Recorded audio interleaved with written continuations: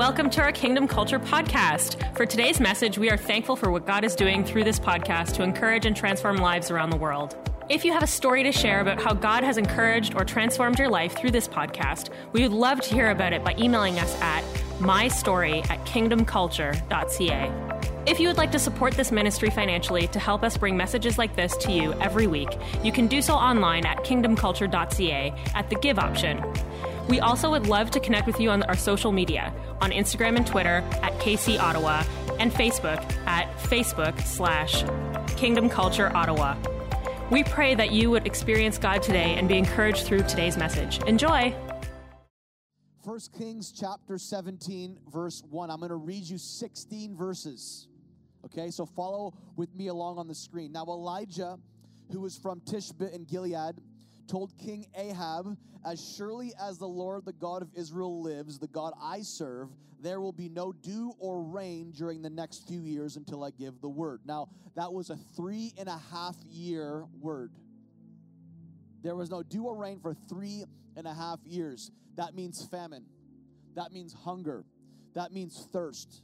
That means what you used to take for granted now becomes a commodity. Water, food, it's all a commodity. The value is a lot higher. If you have it, you are rich. Because when there's famine, everything that used to be taken for granted all of a sudden has more value. It's the principle of supply and demand. 3.5 years, verse 2. Then the Lord said to Elijah, "Go to the east and hide by the Kerith brook near where it enters the Jordan River. Drink from the brook and eat what the ravens," everyone say ravens, "eat what the ravens bring you, for I have commanded them to bring you food." How many would love it if ravens showed up at your door bringing you food when you have nothing?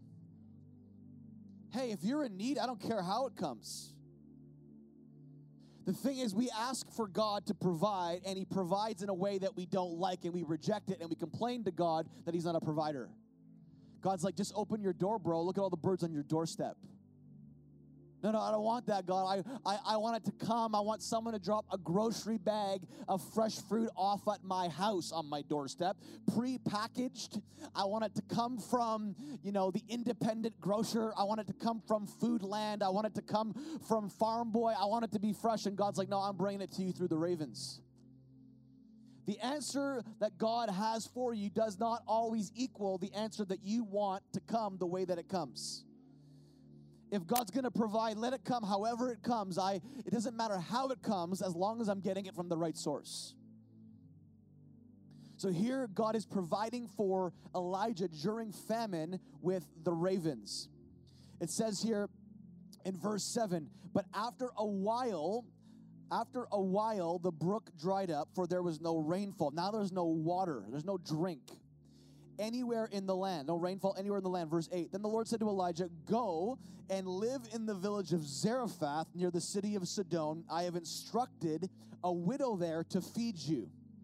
Now, as we go down into this passage, I want to say one thing. I want you to pay attention to one thing. There's no evidence anywhere in this story that God had already instructed the widow.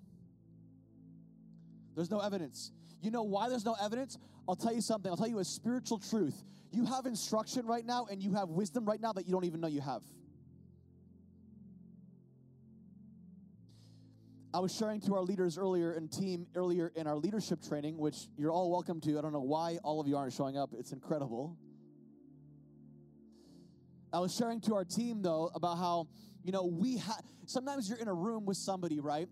And somebody is pulling and drawing from the wisdom on the inside of you that you didn't even know was there. And all of a sudden, you say something that you didn't even know that you knew. Why? Because God had already given you the instruction you needed. You're going to read it. What am I trying to say is that when you read the passage later on, and you're going to see where she already had the instruction, but didn't know she had it. She already had what she needed, but didn't know she had what she needed. You already have what you need right now for God to be first in your life, even if you don't know you have it. You just need someone to literally, God Himself, to pull it from you, to pull it out of you. You need a situation to draw it from you. How many know that when you're in crisis, the real you comes to the surface? When you're under stress, the real you comes out, right? You always know how listen, you can always tell how solid someone's character is when they're under pressure. Nothing new is happening. It's just what was already there. That's why, when you're a bachelor or a bachelorette and you think, you're like the most solid person on the planet, just get married and you'll realize how much character flaws you actually have when you get what I'm saying? Or just be in a relationship with anybody, friendship. Just have friendship and you'll realize that you're not so perfect as you think you are when you're alone, accountable to yourself. Pressure always shows the real character of a person.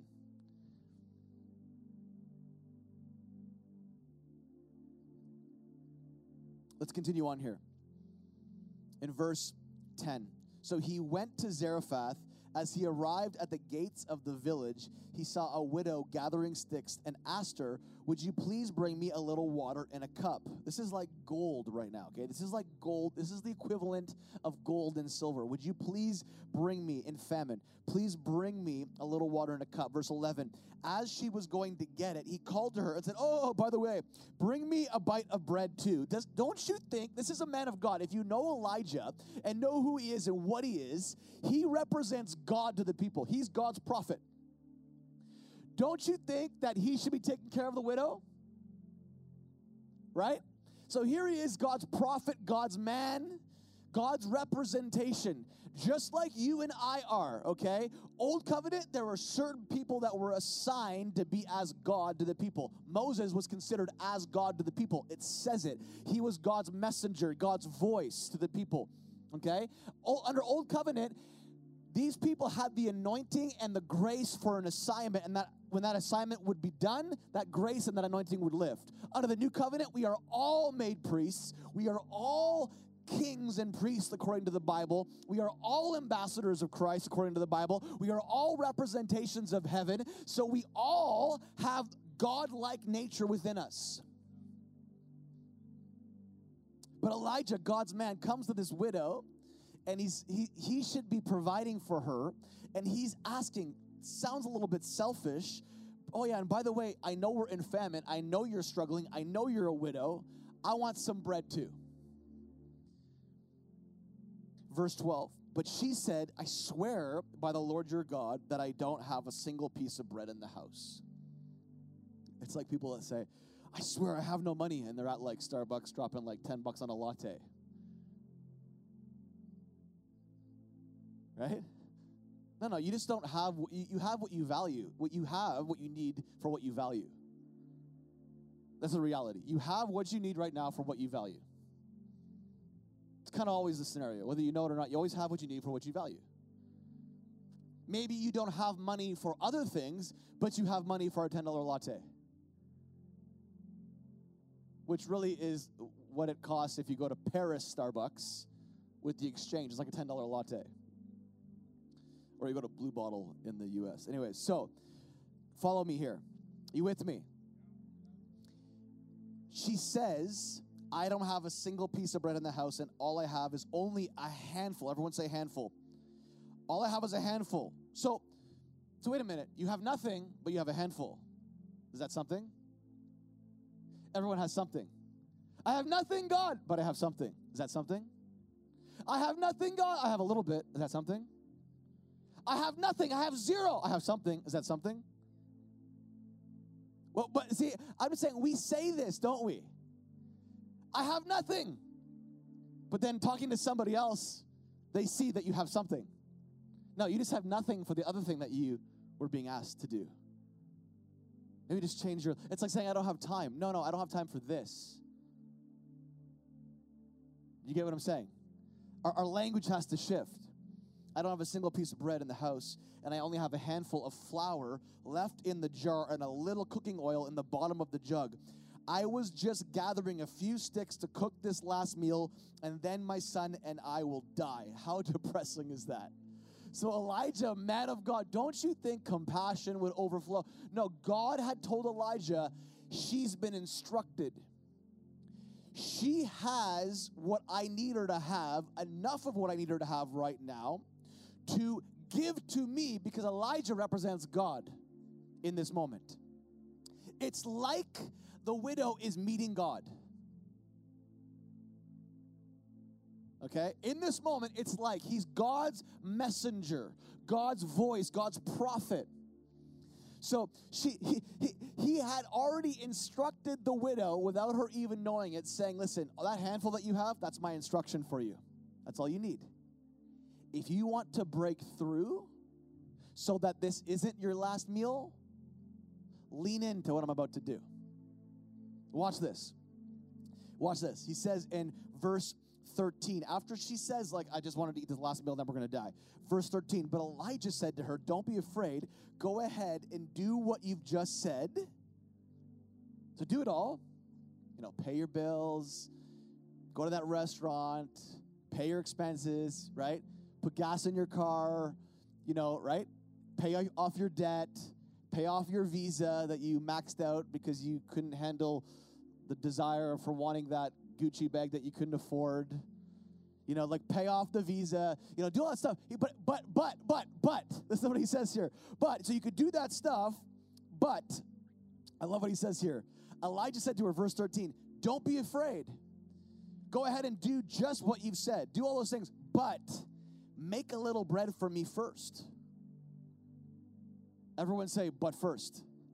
He says, but, so you do all that. Like, that's okay. I want you to do all that. And she's thinking to herself, wait a minute, like, this is my last meal. Like, how could I do all of that and do this? It's supernatural. Yeah, putting God first in every area of your life is supernatural. There is no logic behind it. If faith was logical, if faith was so logical, the whole relationship with God that we have right now would be totally different. There would be no fighting, opposition. If it was that logical, everybody would believe. If it made sense, everybody would believe. The reality of it is faith and the supernatural are never logical. What's logical to God is always foolishness to men.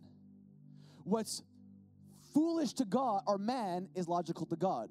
What's logic to us is foolishness to God.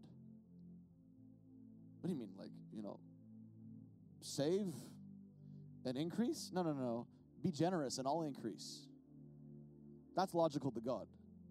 Logical to us is save and hopefully we'll get increase. That's foolish to God. God's like, no. Look what I did. I gave everything. I died for you. I gave everything. Everything you have right now, whether you know it or not, is mine anyways. You're just a steward. You know what a steward is? A steward is not an owner. A steward is a manager. A manager just manages what they have been given. They don't own anything. He's the owner. He's the author. He's the finisher. He is the origin story. He's the editor. He's everything. We're just the reader. We're taking part in stewarding the information and stewarding these principles of truth in our lives. Now watch what happens. He says, don't be afraid. Go ahead, do what you just said, but make a little bread first for me. Then use what's left over, listen to this, use what's left to prepare a meal for yourself and your son. So take what's left over and then do what you need to do. Put me first when it makes no sense to put me first, and let me redeem the rest. That's kingdom thinking. Trust me with your best and let me take care of all the things you're struggling to trust me with. Then verse 14, I love what it says here, verse 14. For this is what the Lord, the God of Israel says, there will always be, say always be, flour and olive oil left in your containers until the time when the Lord sends rain and the crops grow again. Remember, 3.5-year famine. Verse 15, so she did as Elijah said, and she and Elijah and her family continued to eat for many days. Verse 16, there was always, say always enough flour and olive oil left in the containers, just as the Lord had promised through Elijah. Always. What did she do? She but first trusted God when it made no sense, and God took care of the rest. My challenge to you in this season is to put God first in every area, the areas where you're struggling the most, and let God take care of the rest. Trust God with what's best, with what's first, because you know why? What's first is the hardest part to give to God in every area of life. Human nature wants to take control, wants to occupy, wants to dominate. Human nature says, you know, I got to do this, I got to do this, I got to do this, I got to do this. I can't. It doesn't make sense. I don't have time for God. I don't have time to put God first. I don't have time to include God in my relationships, in my career, in my finances. I don't have time for God, and therefore, I have to do it all of myself. Listen, if you do it yourself, you'll fail. If you want to live a supernatural life, trust God with first. There's something about what's first. There's a huge chasm between what's first and what's last, or with what's first and what's left. The widow could have gave him what was left, but that was not the instruction. That was not the instruction from God that came through Elijah. What was first was most important, so that God could bless the rest and multiply the rest. This message today, write this down. But first, I want to talk about for a few minutes growing a healthy heart. Growing a healthy heart. We call what we're doing next week the House of Hearts. This card, you got it when, you're going to get it when you leave. You don't have to be a part of this.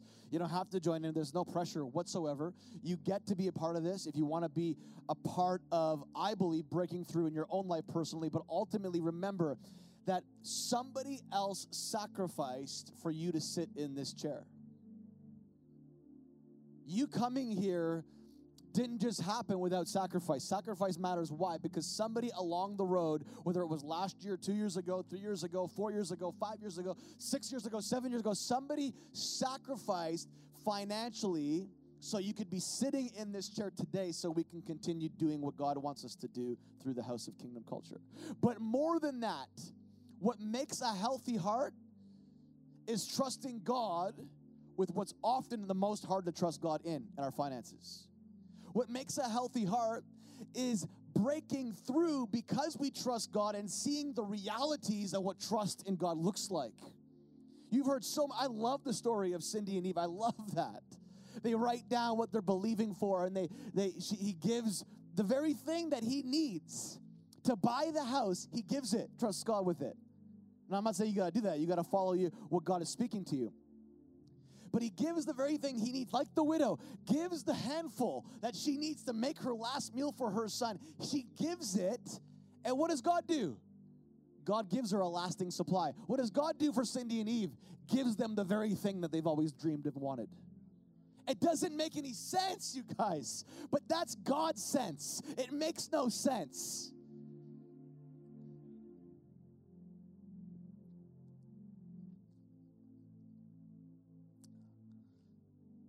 I love it too.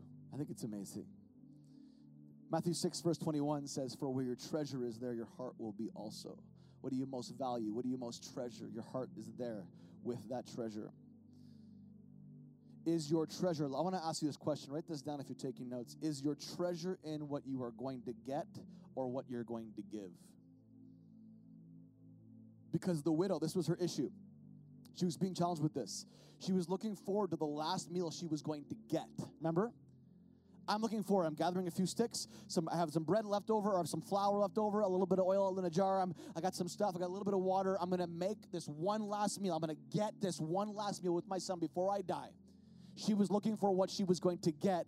And a God comes in the form of a man named Elijah and says, listen, if you would make it a priority to look forward to what you're going to give, I will give you everything that you're longing to get. Are you hearing this morning? This is what it's all about. Next week, people and their families are going to come down. My kids are involved in this. Kids are involved in this. We're going to have communion next week. We're going to pray. It's going to be amazing. You're going to bring your prayer requests. We're going to pray over them. We're going to make this a family moment. Once again, if you don't call this your home, you don't have to be a part of that. Just be here. Be present, because I believe you're in an atmosphere of faith. In moments like these, you're in an atmosphere of faith. So many are making massive sacrifices that make no sense, but that to God make the most sense. Remember this, God does not need your money, doesn't need your time, doesn't need your gifts. He doesn't need you to stroke his ego with your worship. God wants your heart. He just wants your heart. You know, Matthew 6, verse 24, he addresses two things. He said, you're either going to love God or you're going to love money.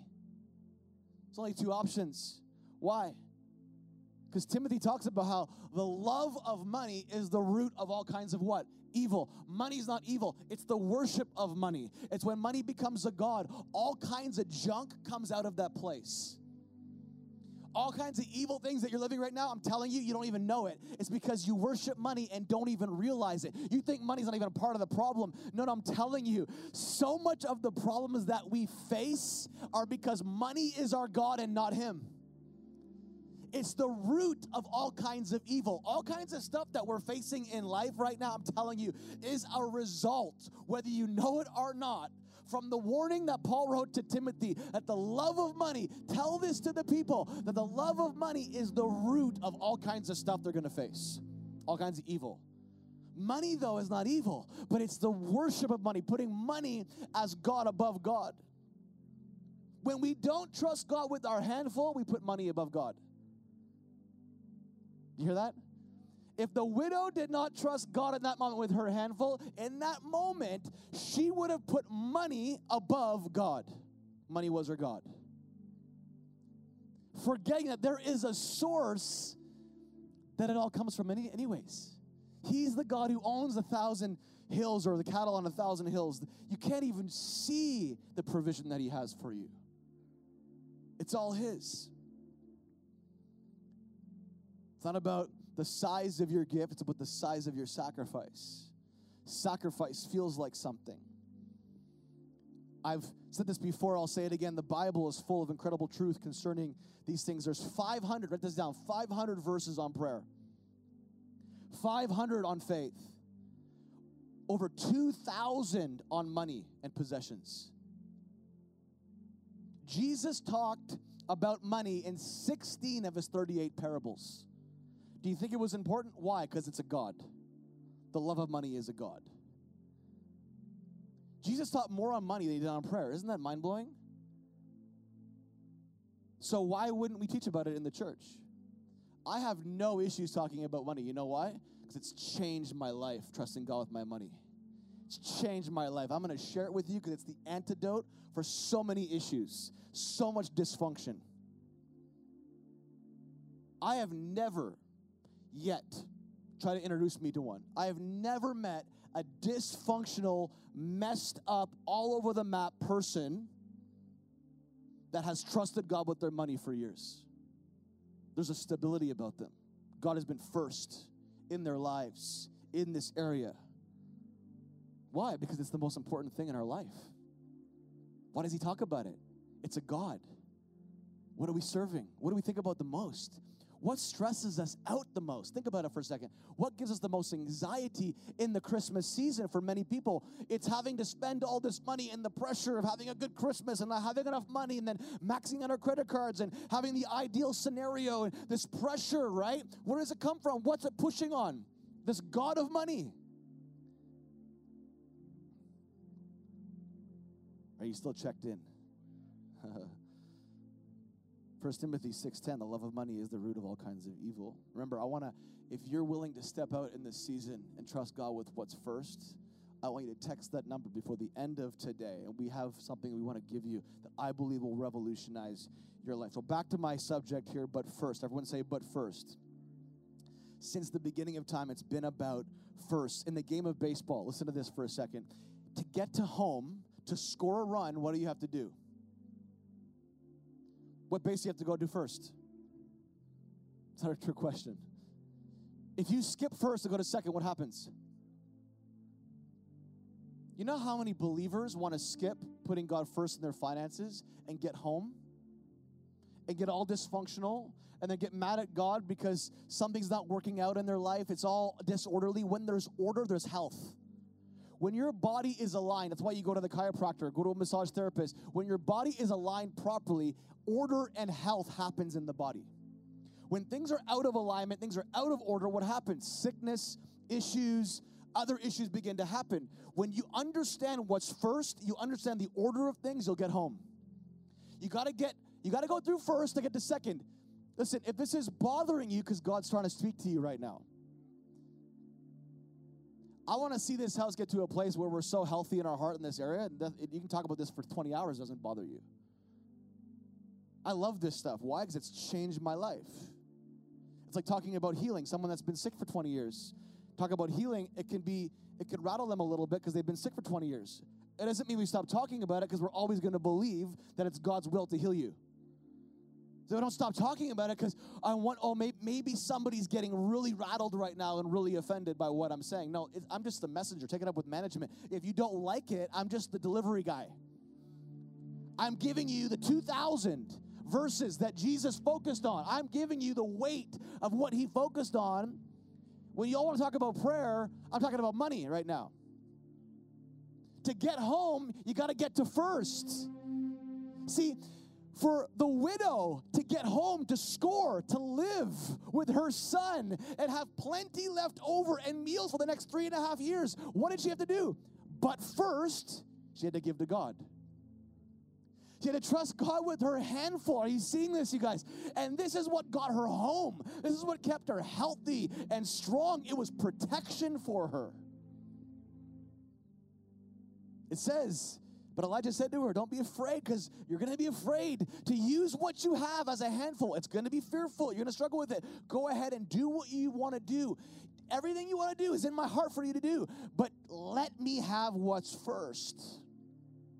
To pass through first, to pass through second, to pass through third, you got to do this. You want to pay your bills, but first. You want to go to that restaurant, but first. You want to go on that trip, but first. You want to buy that car, but first. That house, but first. Think about it for a second. Why? What do you think is going to happen if everything else in life is first but God?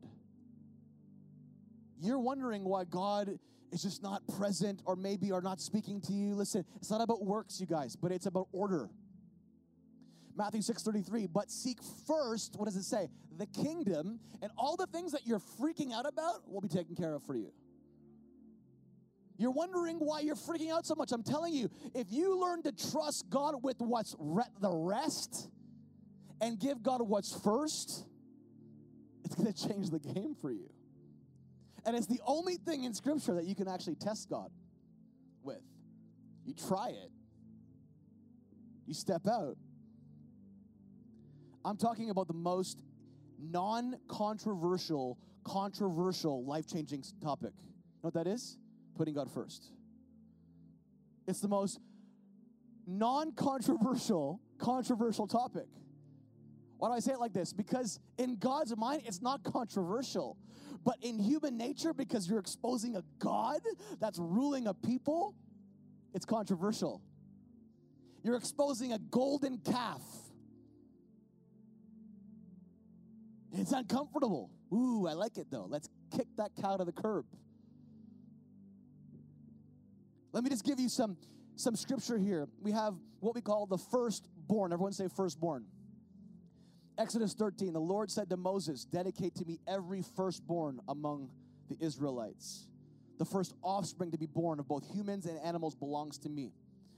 This was something in this time that was so crucial. The firstborn son always had a double portion of the inheritance, had the father's blessing, had a special place in inheritance and lineage. And it's all a picture. Everything in the Old Testament literally brings our focus to the new covenant. Everything. It paints a picture of who Jesus is and what he is and what he's going to do for us. The firstborn was to be dedicated to God. Now, write this down if you're taking notes. According to Old Testament law, the firstborn was either to be sacrificed or redeemed. What do I mean by that? When God wanted a sacrifice for sin, it had to be a firstborn clean animal, a blood sacrifice. But if the firstborn wasn't a clean animal, didn't have, in a sense, like it wasn't corrupted or disrupted, there wasn't any issue. If it had an issue, then another firstborn clean animal had to be sacrificed to redeem the one that was unclean. The clean had to be sacrificed for the clean. What was Jesus? He was a lamb. John 1 verse 29 says what? John the Baptist sees Jesus. It says this, on the hill coming down to get baptized. He sees Jesus and says, behold, the Lamb of God. What does he say? Not the lentil of God. The Lamb of God. Behold the Lamb, not the lentil, who takes away the sin of the world. He is the clean firstborn to redeem the unclean. We are unclean by our sin. Here he comes, sinless, as a sinless sacrifice, dying willingly to clean up our act. Do you see this right now? He's the firstborn, okay? The firstborn. The firstborn was clean to sacrifice the unclean. Like I said, John 1, verse 29. This is a picture of the gospel. The perfect Jesus, the man Jesus, holy in all his ways, died a sinless sacrifice to redeem us who was unclean. He was the firstborn. Now, God called Israel as a people his firstborn. Exodus 12, Exodus 13. You can read that. I don't have time for this. But remember the story of Pharaoh, okay? Pharaoh means iron. Everyone say iron. Okay? Iron. It's like chains. It's like bondage. Represents bondage. For 400 years, every Pharaoh had been holding God's firstborn in bondage. 400 years of slavery. Remember this? Israel was held captive in Egypt as slaves. So Pharaoh, bondage, stubbornness, was holding God's first, what was his. As a result of him holding what was first, what ended up happening to Egypt? You remember the story? Because they held the first, what ended up happening? Egypt lost their firstborn. You know why? Because they held God's firstborn. You see, when you hold what's precious to God, you lose what's precious to you. You forfeit your own soul. What did Moses come to Pharaoh? What was Moses' message to Pharaoh? Let my what? Let my people, let what's God's go. Release it and you will have no trouble. What ended up happening to Pharaoh? He had lots of trouble. Why? Because he did not give to God what was his, the firstborn. The first. You see what I'm saying here? So then Egypt loses their firstborn children. Why? Because they were holding God's firstborn. What protected Israel in that time while they were in Egypt when the firstborn children were being taken out? What was protecting Israel? The blood on the doorpost. That blood on the doorpost, you know what it was? It was the blood of a firstborn sacrifice. When you give God your first, it protects your house. Do you see this? When you trust God with your first, it's like putting blood on your door. It protects your house. Oh man, I could go there. I could go deep there. We're not ready to go deep today. I don't know. Let me go back here. Let me go to this. Colossians 1, verse 15. It says of Jesus that he is supreme. He's first in rank. It says that he's the image. Everyone say image. Of the invisible God. The firstborn what? Over all creation. So Jesus is the firstborn. This is where we get the English word prototype from. The Greek word broken down gives us the English term prototype. He is the prototype. He is the firstborn. He is the living stone that every other stone is supposed to look like or set in reference to when building a house. He is the cornerstone, the chief cornerstone, the first. You with me here this morning? Jesus is our firstborn. He is first. He is supreme. Colossians 1 verse 18 says this. He is also the head, the life source, and the leader of the body, the church. And he is the beginning, the firstborn from the dead, so that he himself will occupy first place. Everyone say first place. He will stand supreme and preeminent in everything. He is to be in first place. He is to be the first base we run to. If we want to get home, we want to score in life, we got to go through him. He is the way to the Father. What does he say? I am the way, the truth, and the life. I'm the way home. You want a home run? You want to run home? I'm the way home. I am first base.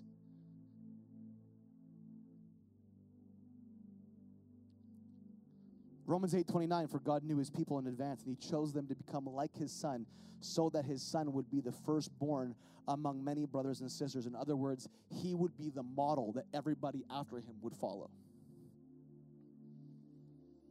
The firstborn is always the standard. When we had our first daughter, Promise, she was like the standard. She became our expectation for the rest. We wrestled for her. We wrestled for our Promise. She was supposed to be born premature. Doctor said she might not even make it. At 24 weeks, Michelle had an infection in her blood that was moving into her blood from her kidneys.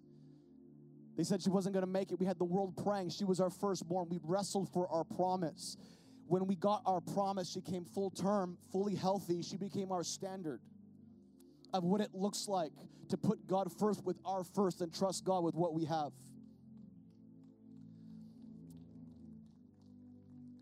Genesis 4, verse 2, speaking of Adam and Eve, Eve gave birth to a son, or two sons, Abel and Cain. Listen to what it says here. Later, she gave birth to his brother and named him Abel. When they grew up, Abel became a shepherd while Cain cultivated the ground. When it was time for the harvest, Cain presented some, everyone say some, of his crops as a gift to the Lord. Abel also brought a gift, the best portions of the what? So what's the best? The firstborn. What did Cain bring? Some, the leftovers. Not the most important, not the choice part, not the chief part, not what matters the most. He gave what was left. Listen to what happens. The Lord accepted Abel and his gift, but did not accept Cain and his gift. Why? Because of the motivation. God doesn't care about your gift. He cares about your motivation. Your gift is accepted or not accepted based upon your motivation. Based upon the why you do what you do. God, listen, you could have the biggest house, the best car, the most amazing life in the world, but if you did not get there with the right process, it's only a matter of time before you live miserable. But if you know that you did the process the right way and got to where you are because you went the right way and you did things right, you're going to be able to enjoy what you have. Because God cares about the motivation, the problem, or the process. Let's continue on here. I'm speed talking right now if you notice this. The first commandment. Okay, so listen, we got the firstborn, we have the first commandment, Exodus 20. You must not have any other God before me. In other words, you're going to have a lot of options. First commandment, the first of 10 commandments. What was it? The first one, what was it? The first commandment. What was the first commandment? You will have no other God before me.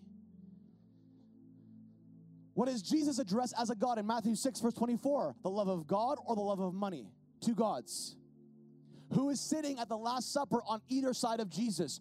John the Revelator, who is said to be the most loved disciple, who is pictured and represents the love of God. On the other side of Jesus, who does he have? Judas. What does he equal? The love of money. What did Judas do? He betrayed Jesus for 30 pieces of silver. Money crucified Jesus. The love of money put Jesus on a cross.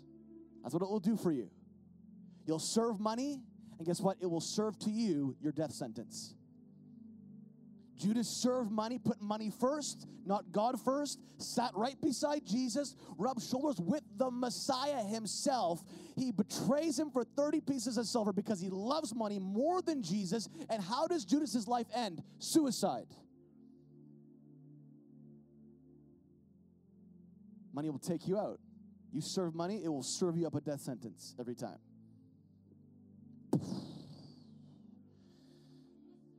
We have the first commandment. Now we have the first fruit. Write that down. The first fruit. The first fruit. Proverbs 3, verse 9. Honor the Lord with your possessions and the first fruit. Everyone say first fruit. Of all your increase, so that your barns will be filled with plenty and your vats will overflow with new wine. Trust God with your first. Honor the Lord. It's part of honoring God is honoring God with our first, our best, our choicest part. When first things first, the rest is blessed. Say that with me. When first things are first, the rest is blessed. Malachi 3, verse, let's go to verse 10, talks about the first 10%. Says, bring all the tithes into the storehouse. What's the storehouse? The place where you're getting fed. Bring all the tithes. You know what fed the widow? Was actually God and Elijah. You know why? Because the act of faith from the widow to God and Elijah actually brought the multiplication and provision she needed to live. Do you see that? Malachi says, bring all the tithes into the storehouse. Tithe means first 10% into the place that's storing up treasure to give to you so you're strong and healthy. It continues on saying, it says, test me in this. Try me in this. If I will not open for you the windows of heaven and pour out for you a blessing that will not have room enough to even receive it. He says, give me your best. Elijah says, give me your best and I'll take care of the rest.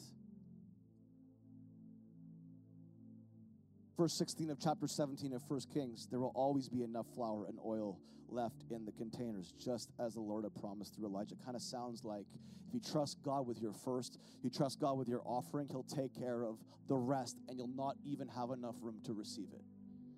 If you're sitting here today and you're like, you know what, I don't know if I believe that, you'll never know until you try, until you step up. That's why he says, try me in this. Test me in this. My challenge for you, even in this House of Hearts, maybe you've never given before, maybe you've never stepped out, test God in the tithe. First, before you pay anything else, trust God with it. Watch what he does with it. There are lots of people in this room that have been living that can attest to that. The life transformation. I was talking to somebody not too long ago, and they were saying how the moment they had a revelation, and it came through somebody, that they were to step out and give God their best and tithe from their gross and not their net, it changed everything for them. Why? Because the gross is actually the best part. That's up for you to decide. It's all faith, you guys. It's all faith. It's a test of your faith. How radical are you in your faith? You want to see radical breakthrough? You have to have radical faith. Radical breakthrough, radical sacrifice. But let me just tell you this, the tithe is not a sacrifice. It doesn't belong to you. He says, return it to me because it was always mine. You get to manage 90, I have the 10. Your offering is everything above and beyond the tithe. You've never given an offering if you've never tithed. An offering is only in the realm of giving above and beyond the tithe. If you've given and it's not a tithe, it's not an offering, it's simply a gesture, it's a gift. Almost the equivalent of a tip when you go to a restaurant. What do? You're giving her a tip. The girl a tip, right? I think I'm striking something in the spirit here. I don't know. You guys hear? We hear? Man, I don't got a lot of time left. This could be a whole school. You see it everywhere. Genesis 28. You see it in Genesis 14. Jacob in Genesis 28 comes to the faith, encounters God, says this is none other than the house of God, and says, I'm going to give you. If you promise to protect A, B, C, D of my life, I will give you in thankfulness a tithe of everything that I get.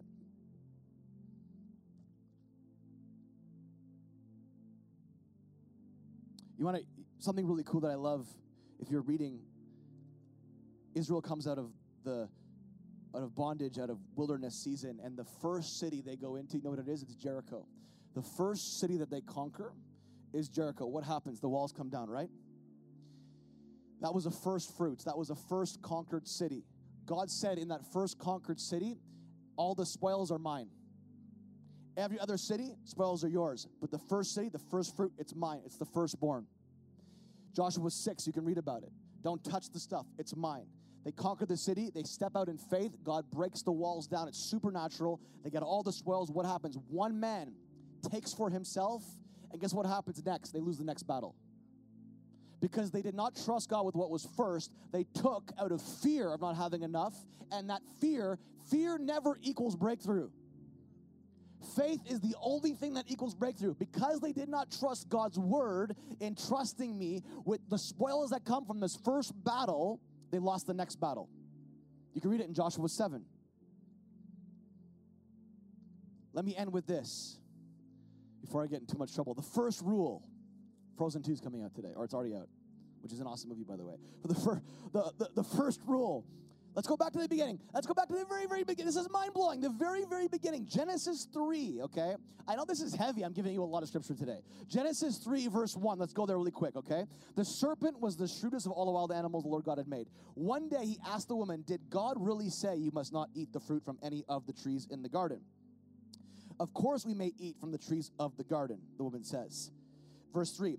It's only the fruit from the tree where? What's the middle? The place that gets the most attention. What's the middle? The center.